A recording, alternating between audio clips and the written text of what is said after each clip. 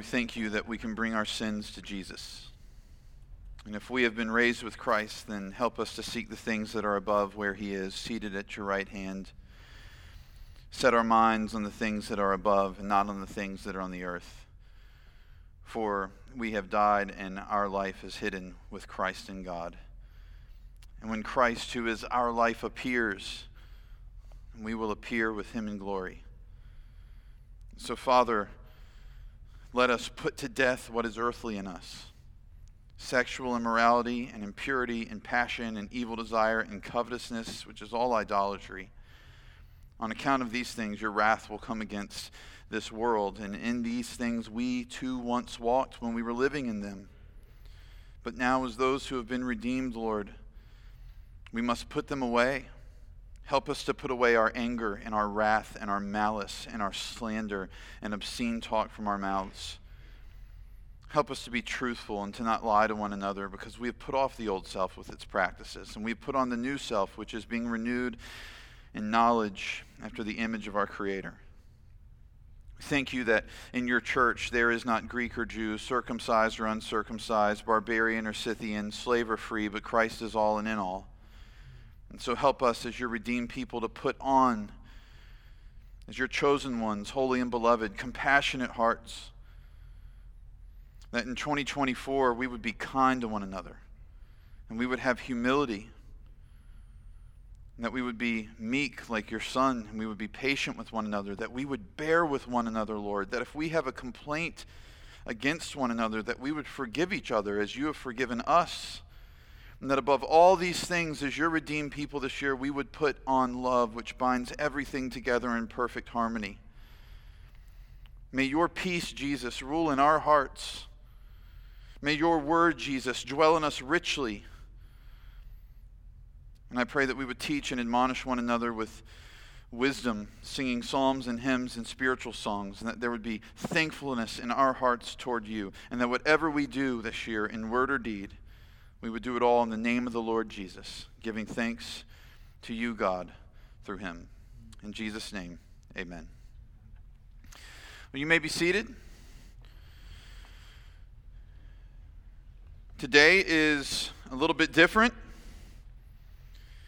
I tell you that 50 Sundays a year, you will see me or someone else in this pulpit expositing the Word of God, teaching verse by verse through a passage of Scripture. But a couple Sundays a year, we like to stop and we like to present a sketch of a hero of church history so that we can be connected to those who came before us and understand sacrifices that they made. And we would also be spurred on to faithfulness by the cloud of witnesses, knowing that we are not alone. We met William Tyndale back in July. Lord willing, in 2024 in July, we will meet the greatest American theologian we've probably ever had, Jonathan Edwards. But today, on the eve of the new year, a year in which we are encouraging all of you to read the Pilgrim's Progress, we are going to work through the life of John Bunyan, exegete the life of John Bunyan, if you will. And time is precious this morning, so I'm going to get going. John Owen is one of the greatest and most brilliant minds that England ever knew. He held a Doctor of Divinity from Oxford along with 3 other degrees from that university. Eventually, he became the Vice Chancellor of that very prestigious school. He was a man that was called on to address Parliament in tumultuous times. He was a personal chaplain to Lord Protector Oliver Cromwell. For many people, John Owen is the pinnacle theologian and thinker of a time on the British Isles where a bunch of spiritual giants were rising up and were being produced. People say Owen is the mountaintop, Owen is the pinnacle, and yet John Owen, when asked by King Charles II why he loved the preaching of an uneducated tinker named John Bunyan so much, Owen said, "Could I possess the tinker's abilities to preach, please your majesty, I would gladly relinquish all my learning." Charles Spurgeon, the Prince of Baptist preachers, shared the same admiration for the man that we are profiling today. He recommended Bunyan's writing to his congregation, Metropolitan Tabernacle, and he said to them, "Prick him anywhere. His blood is a bibline. The very essence of the Bible flows from him. He cannot speak without quoting a text, for his very soul is full of the Word of God. I commend his example to you, beloved." And so who is this man? John Bunyan.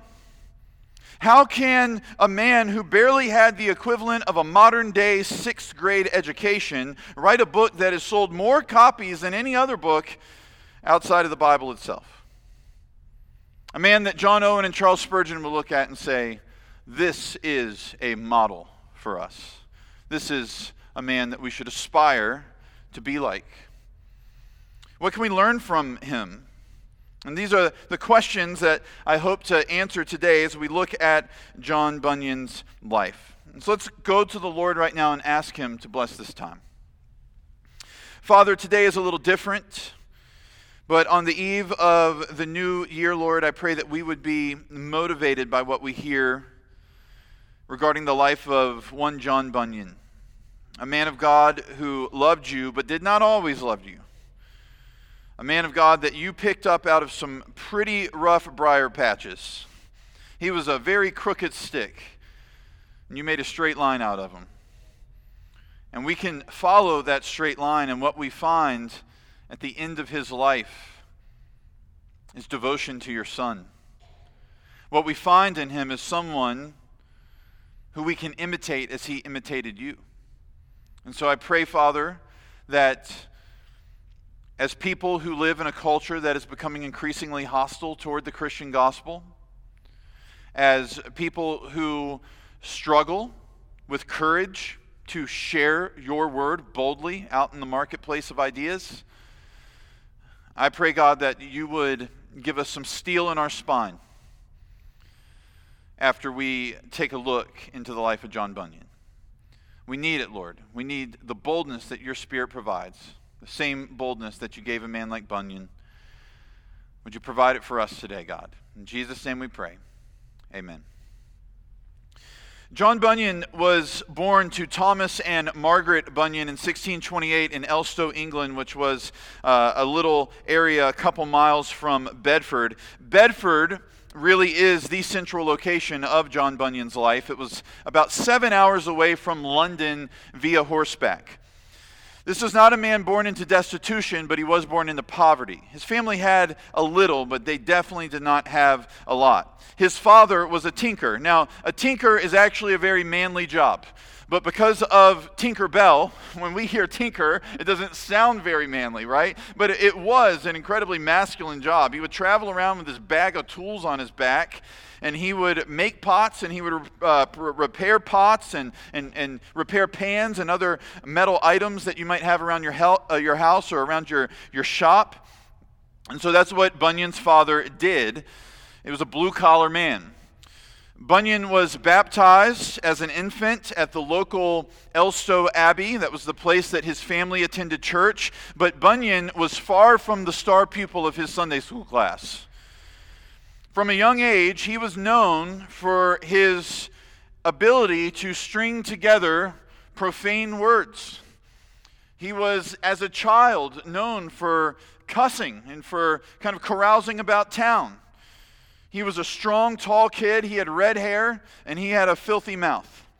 Here's his own words. He said, "I had but few equals, especially considering my years, which were tender, being few, both for cursing, swearing, lying, and blaspheming the holy name of God." As a child.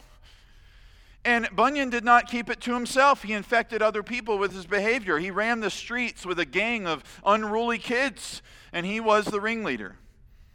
And yet, even at this young age, the Lord was drawing this depraved, sinful little soul to himself. Bunyan said he would often have nightmares as a child about God's judgment coming down upon him. His father was completely uneducated, and he wanted something better for his son, so he made sure that John had the tools to be educated. But this came to an end when John Bunyan was 9 years old. His father needed help in the family business, and so John took up on-the-job training to be a tinker like his dad. He traveled with him, and he learned from him, and he was preparing for a career to be a tinker. This means that John Bunyan ended his formal education, as I mentioned, with what amounts to a 6th grade education. My son Beckett, who is going on 13 years old, Beckett, he has a better education than John Bunyan had when he essentially dropped out of learning. In 1644, when John was 15 years old, a terrible sickness swept through Bedford, and it touched his family in the worst of ways. He lost his mother when she was only 41. On June 20th, 1644, he walked in her funeral procession, having no idea that 1 month later he would do the exact same thing when they buried his 13-year-old sister Margaret, who died from the same disease. Margaret was John's best friend in his home, and the loss must have been devastating for him. And as if all of this was not hard enough to stomach, within weeks of his sister's death, there was a new woman sleeping in his mother's place in his parents' bed, because his father remarried very, very quickly. With all that said, the chaos in Bunyan's home is a microcosm of what's going on in the nation of England. The England that John Bunyan was born into was one that had great turmoil. A century before the events in Bedford, King Henry VIII had broken from the Catholic Church so he could gain control of the Church of England. He wanted to appoint his own bishops. He wanted to tax the church for his profit. And he wanted to set the rules, including ones regarding his ability to annul a marriage. And this took place in 1534. But in the decades that followed, there was a deadly ping pong in England between Catholicism and Protestantism. Henry's son Edward was the Protestant boy king who reigned 6 years. He steered the country hard in the direction of Reformation. His sister Mary, who came to the throne after his very untimely death, was ardently Catholic. She took the nation in the complete opposite direction, killing hundreds of dissenters in the process. And then her sister Elizabeth, who came after Mary's mercifully short reign, presented sort of a middle ground, a Protestant England that a Catholic could endure. But for many in England, Elizabeth did not go far enough. There were a group of preachers and Protestants who rose up and said, the church has to carry on the momentum of the Reformation. The church must keep reforming. And they saw Elizabeth's vision as a compromise. And so they sought to purify the Church of England of all traces of those old Catholic ways. And these people were called Puritans. John Bunyan grew up in a country where the Puritans and the crown were at odds. After Queen Elizabeth's death, King James came to England's throne. If you have a King James Bible with you this morning, then you know him. He reigned until 1625 when his son Charles I ascended to the throne. And this is when things really get dicey. Charles was a man who believed that as the king he had a divine right to rule. And when Parliament would not go along with his plans, then he would simply dismiss them. In fact, he dismissed them for a full 11 years and ruled without them starting in 1628. And that left England barreling towards civil war throughout John Bunyan's adolescence. In 1640, Charles finally recalls Parliament in order to secure funds for a war with the Scots. Parliament had demands if these funds were going to be released. And when the Crown and Parliament could not agree on the balance of power or on things like public worship because Parliament had Puritan leanings or the spending of money, the tensions boiled over. And on my birthday, October 23rd, 1642, the Battle of Edgehill, 1642 is not my birthday. That would be incredible. But you get what I'm saying. 1642, 23rd of October, the Battle of Edgehill took place. Some of you live in a neighborhood called Edgehill around here. So the Battle of Edgehill takes place, and the conflict between Charles's royalists and the parliamentarian forces are underway. One side fights for the crown, the other side, fighting in Oliver Cromwell's New Model Army, are standing up for the beliefs of Parliament. Now you might wonder, why talk about all this English history on a day where we're supposed to be talking about John Bunyan? Well, the reason is that this push and pull between the crown and Parliament would constantly stick its head in John Bunyan's business and interrupt his life. Throughout the entirety of his life, he was affected by this conflict. And that starts with him as a young man going off to fight at barely the age of 16 on the side of Cromwell and Parliament in the English Civil War. He served in a garrison of 800 soldiers. He recalls a near-death experience he had in the war where someone took his place on duty for the day. He says, "When I was a soldier, I with others were drawn out to go to such a place to besiege it. When I was just ready to go, one of the company desired to go in my room, to which, when I had consented, he took my place.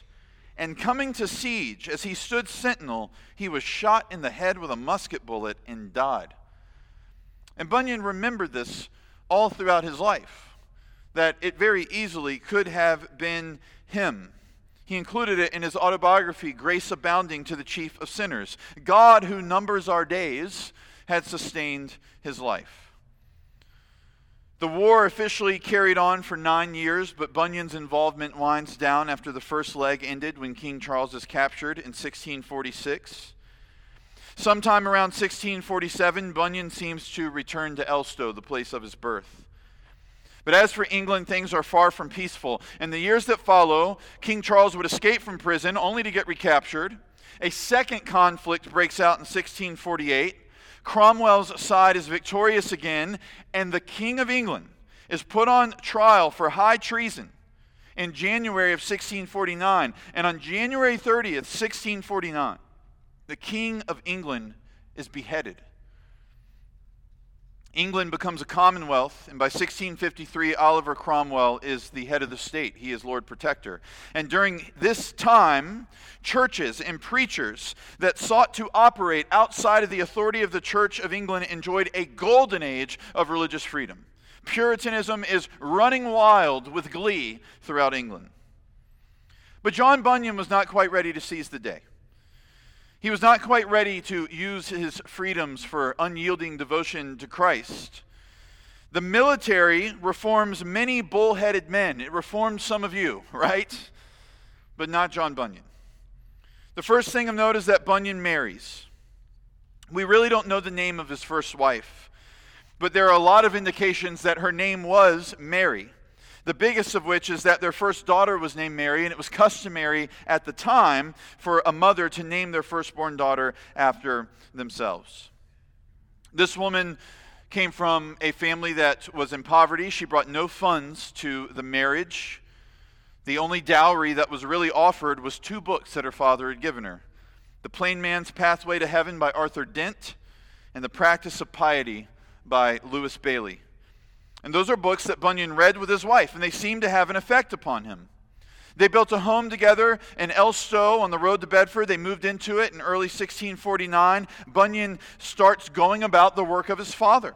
He becomes a tinker, but he's also a bit of a carouser. He's known around town for cussing.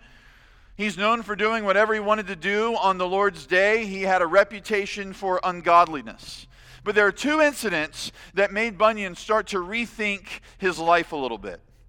First of all, one day, he was standing out in front of a shop, and he was cracking off cuss words, and he was blaspheming the name of God.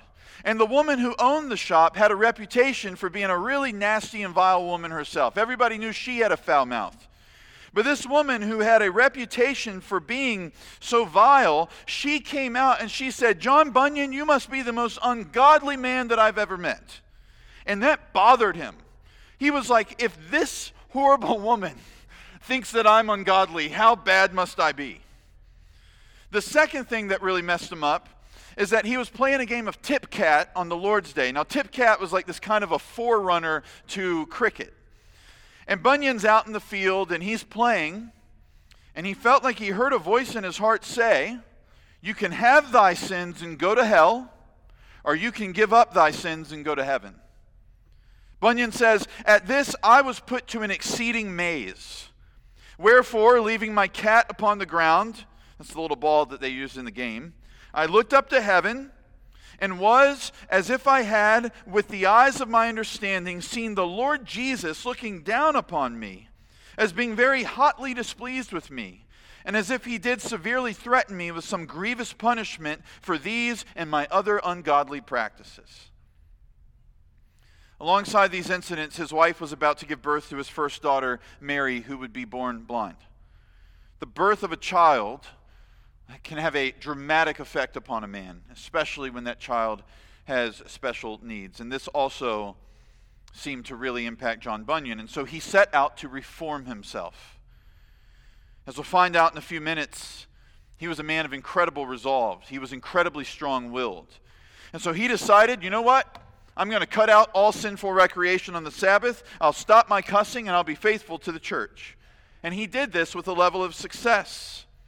He even served the abbey by pulling the ropes for the bell tower because he was a bit of a musician. He was able to externally modify his behavior, but that's all it was. It was external changes. And we should be warned about that. You can come to church. You can participate in it.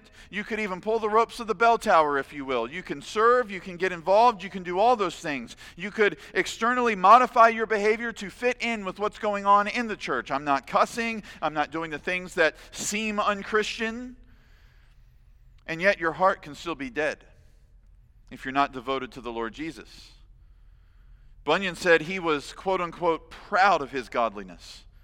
And he said all of this, all these changes he made were for two reasons. He wanted to be spoken well of by others, and he wanted to be seen by others as a good man.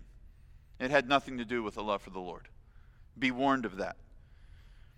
But the true transformation for John Bunyan began when he was in Bedford doing his tinker work, going up and down the street. He would sing a little song, a little tinker song to let everybody know he was in town, and they would come out and say, Bunyan, come fix my pots, come fix my pans. And so he was in the town, going about his business, and he hears a small group of women having a conversation. And he spies on them. Now, the women I'm speaking of were from John Gifford's church. And if you want to understand John Bunyan, you got to understand John Gifford. John Gifford's story was not unlike Bunyan's. He also fought in the English Civil War, but he fought on the side of the royalists, not the parliamentarian side. In fact, he was scheduled to be executed for his part in opposing Parliament in the 1648 uprising. His sister came to say goodbyes to him on the eve of his execution, and she found that the guards at the jail were drunk and passed out. So she busted him out of prison. Now, you would think that this would cause this man to change his life, that he would go, all right, I got a second chance. Glory to God, I'll repent of my sin. But far from it. He became a doctor in Bedford, and he spent all of his money on gambling and booze. And he was so hateful that he was privately plotting the murder of a man named Anthony Harrington. Why? Simply because Anthony Harrington was an outspoken Christian, and he couldn't stand him. He felt like he was self-righteous, and he didn't like Anthony Harrington, and so he decided, I'm going to kill this guy. One night, though, he was gambling, and he lost, and he cursed the name of God. And he had never done that before. And it bothered him that he had sunk to that depth. And so he went to a small group of Christians, none other than the group that Anthony Harrington belonged to. And the man he planned to kill helped lead him to Jesus. Gifford grew quickly. And he exhibited a skill for preaching. And he starts leading this small congregation. In 1650, the same year that Bunyan's first child is born, Gifford's church becomes an official independent church in Bedford. That church will end up being one of the great loves of John Bunyan's life. One day, Bunyan is roaming the streets. He's looking for his work. He hears these women from Gifford's church talking, and what they're talking about is being born again. And he's never heard anybody talk like this. He didn't hear this at Elstow Abbey. And so he kind of hides around the corner listening to them. They speak of Jesus as if they know him personally. And Bunyan goes home pondering these things, desiring to know Christ in this way. And so he's intrigued. He comes back. He organizes his entire day so that whenever these women are talking, he could spy on them and he could listen. So he's being real sneaky, and that kind of freaks them out because the English Civil War has ended, but there were, after the Civil War, still these kind of like radical little sects of religious fanatics. And some of them were looking to persecute anyone operating outside of the Church of England, like John Gifford's Bedford Church. And so these women are thinking, is this guy a spy? Like, is he here to persecute us? And so they start to ask him, like, what are you doing listening to us? And they find out he's a tinker, that he's not a spy, that he has real spiritual interests. And so they talk to him regularly. And they do this for a year and a half. For 18 months, these women witness to John Bunyan. This is a good reminder that you have no clue what God will do with your faithfulness. Right? We don't know. These women, they didn't say, let's go sit down and talk, and maybe one of the most important figures in the history of Protestant Christianity will come by and we can lead him to Christ and set him on a course of faithfulness that will have an impact for centuries. No. They just went and they were devoted to Jesus Christ, and they just publicly and faithfully chatted about him as they were making shoelaces to sell in the marketplace. They never could have known it would lead to the conversion of a man named John Bunyan, who would go on to be one of the greatest witnesses to the gospel in the history of the world. You don't know what God will do with your quote-unquote ordinary faithfulness. So just be faithful. Talk about Jesus out in the open. In 2024, make an effort to get together with other Christians outside of your house, outside of this building. Go to a coffee shop and talk. Don't scream, right? But talk as boldly and as firmly as you desire about the Lord Jesus. You don't know what God will do with it. About a year and a half of talking with Bunyan goes by, and finally he tells these people, he gets up the gumption to say to these women, I don't think I'm born again. I fear that I'm not born again. And immediately they say, you got to meet our pastor. So they take him to John Gifford. That was the worst thing that could have happened for Satan's domain of darkness. Gifford's preaching set Bunyan's world on fire.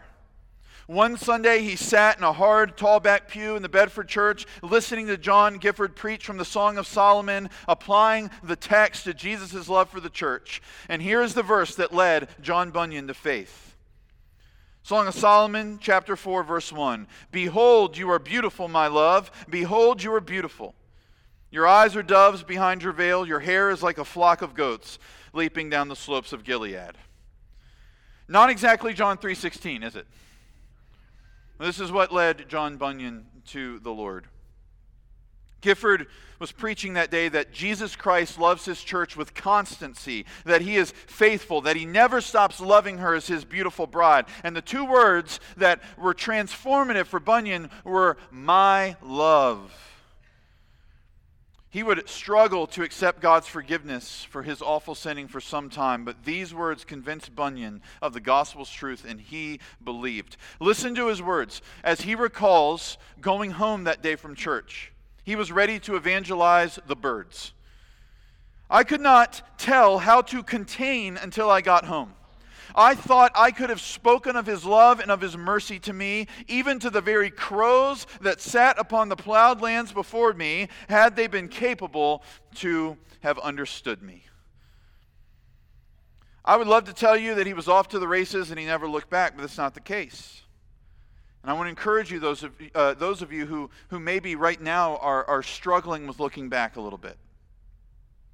He never went back to cursing and carousing, but Bunyan struggled to accept God's forgiveness for the cursing and carousing he had done.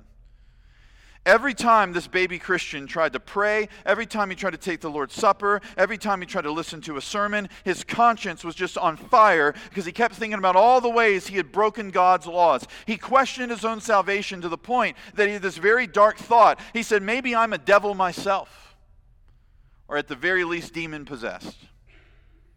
And this went on for some time. Satan hounded this man about how much he had offended God and tried to convince him that God could never love him. But this trial of despair ended for Bunyan because of two scriptures. The first one he encountered while sitting at home at night by the fire, reading his Bible, and the words of Hebrews 2:14 and 15 jumped off the page. Since therefore the children share in flesh and blood, he himself likewise partook of the same things, that through death he might destroy the one who has the power of death, that is the devil, and deliver all those who through fear of death were subject to lifelong slavery. Bunyan read those words and he was so relieved when he realized, I know the one who has the power to destroy the devil. He was so sick of being hounded by Satan, but he realized, I know the Lord who has authority over him and who will destroy him. The second scripture that accelerated his sanctification and did away with his doubts regarding his salvation was one he had to look for.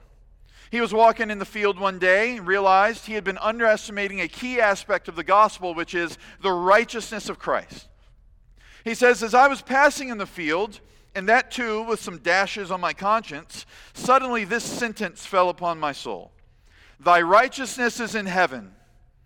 And I saw with the eyes of my soul Jesus Christ at God's right hand. There, I say, is my righteousness. But Bunyan said there's got to be a verse for this, right? I can't just be making up things in my heart. It's got to be rooted in the Word. So he ran home. He gets out his Bible. He's searching the Scriptures. And he's trying to find, where is this? Where is this? It's got to be here. And he comes up on 1 Corinthians 1:30. And because of him, you are in Christ Jesus, who became to us wisdom from God, righteousness, and sanctification and redemption. And he read this and he thought, oh Christ, Christ, there is nothing but Christ before my eyes. And understanding that his salvation was not dependent on his ability to be holy, but on the perfect righteousness of Christ, Bunyan finally felt secure. He called 1 Corinthians 1:30 gold in his trunk. We all need verses like this.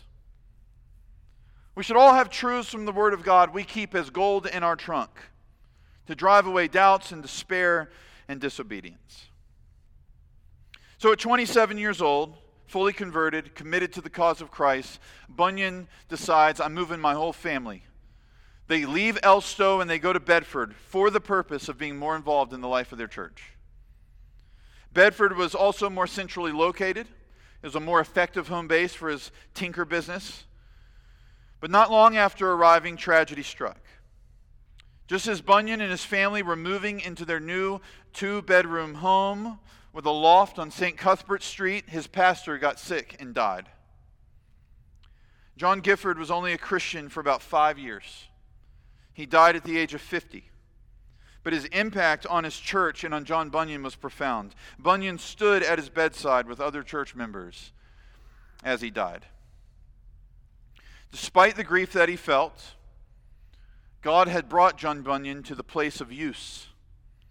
It was time now for this man's soul to be poured out in service to his Lord. His doubts have been destroyed. His faith is strengthened. His mentor has passed on. It is time for mission.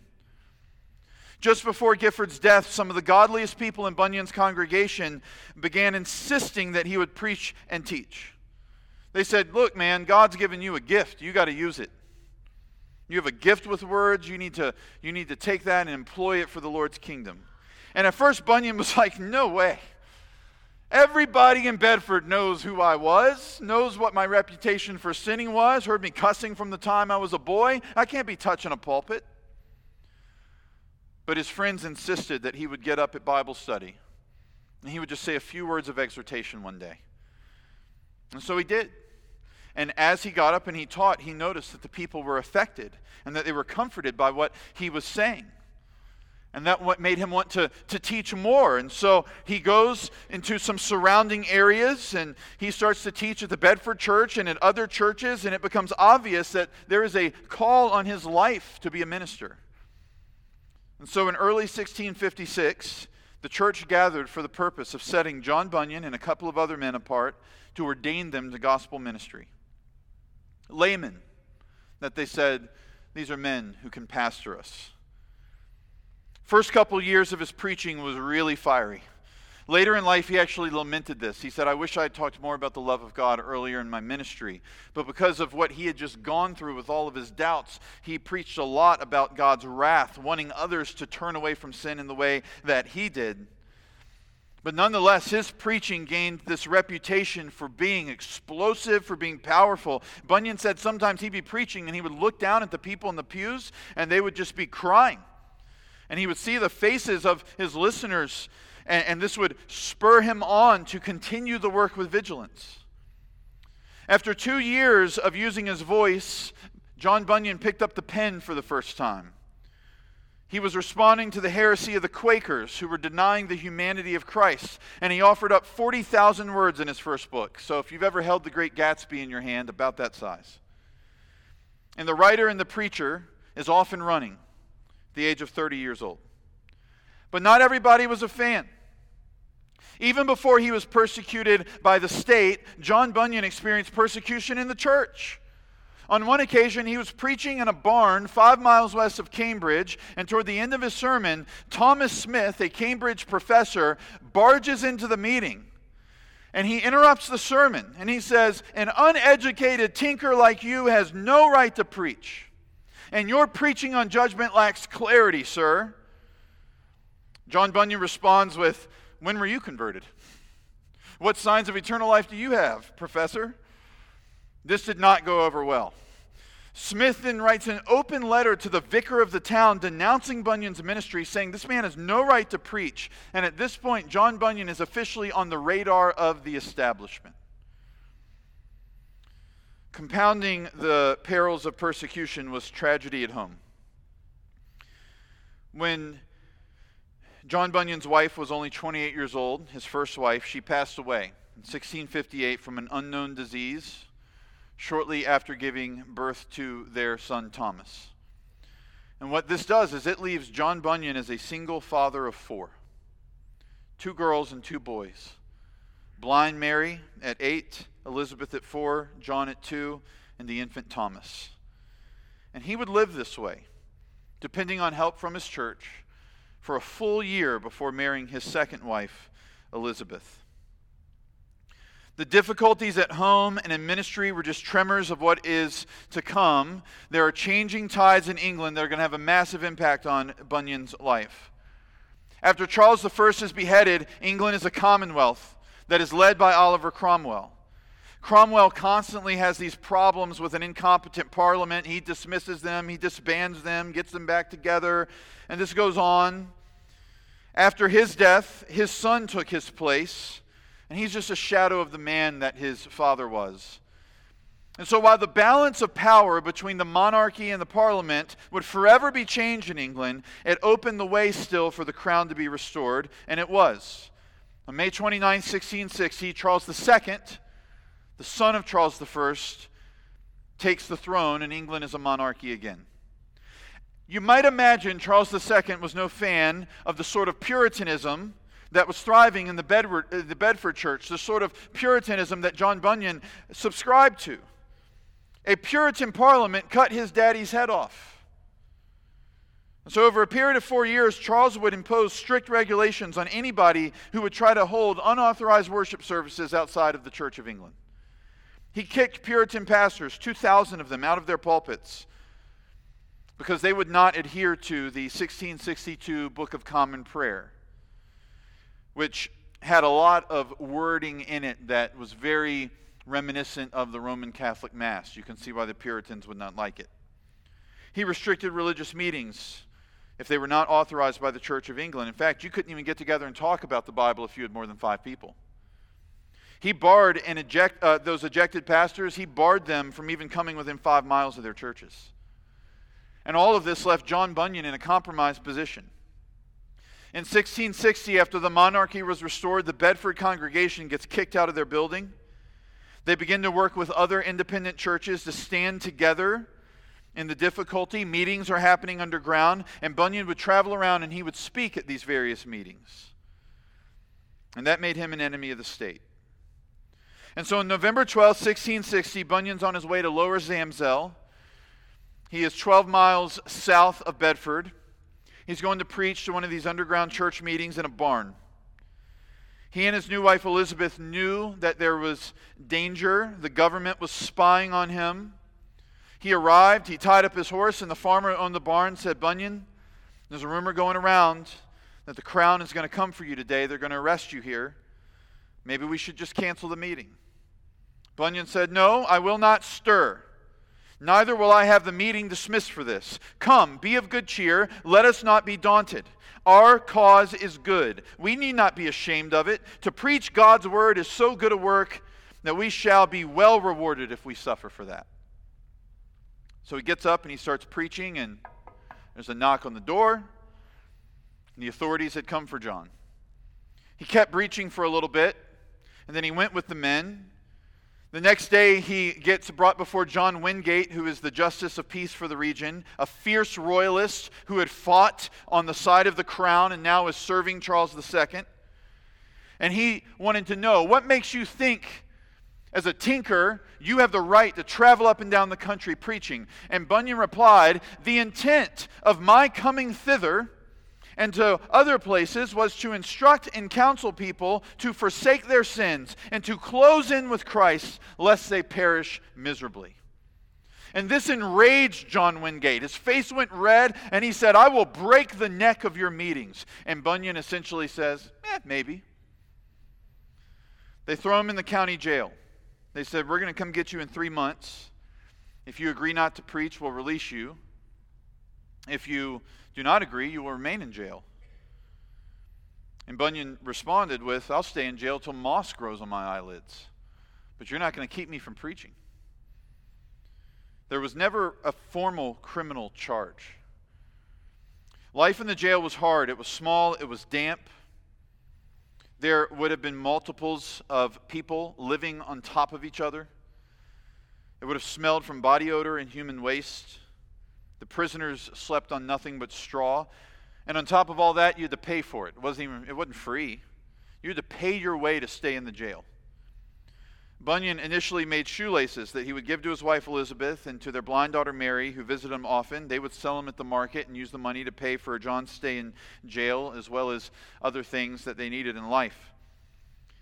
And so this money that he paid to be in the county jail, it got him all the wonderful amenities, as well as half a loaf of bread a week and 2 pints of water each day. That was for your drinking and for your bathing. But he was resolute. Again, "I will stay in prison till the moss grows on my eyelids rather than disobey God." His resolve was aided by church members and his family. They would bring him food and supplies. His blind daughter Mary would famously make him soup and bring it to him. As he awaited trial, the most painful thing that he experienced was the death of a son. His wife Elizabeth had been pregnant upon his arrest. She had a long labor with the baby, and the baby did not make it. And Bunyan said that as he watched his family suffer from behind the prison bars, it was like somebody was pulling flesh off of his bones. When trial finally came, of course he would not relent. He said if he was released, he'll go and preach immediately. And so they put him back in prison, and there he stayed for 12 years. 12 long, hard years, but he made use of them. He had 2 books at his side, the Bible and Fox's Book of Martyrs, and he starts writing. And this is what the Puritans did in the 1660s. They lost their pulpits. They got ejected from their pulpits, so they took to their writing desks. In 1663, he writes The Christian Behavior and I Will Pray in the Spirit. He also wrote his last testament because he thought he was going to die there in the prison. In 1664, he writes Profitable Meditations. 1665, One Thing Needful, The Holy City, his most famous work so far, and The Resurrection of the Dead. And then in 1666, he publishes his autobiography, The Grace Abounding to the Chief of Sinners, as well as 3 other works. As his writing becomes more popular, it starts providing some income for his family that was much more substantial than what shoelaces could provide. He does not waste his time of suffering. He uses it to be steadfast in usefulness to Christ in a very difficult circumstance. In January of 1672, the tension between the crown and the nonconformists starts to dissipate. King Charles II puts the Declaration of Indulgence in place, which provides a level of religious tolerance. And the Bedford church gets very excited, and they're like, all right, before Bunyan is even released from jail, they say, he's our pastor. They appoint him as the pastor.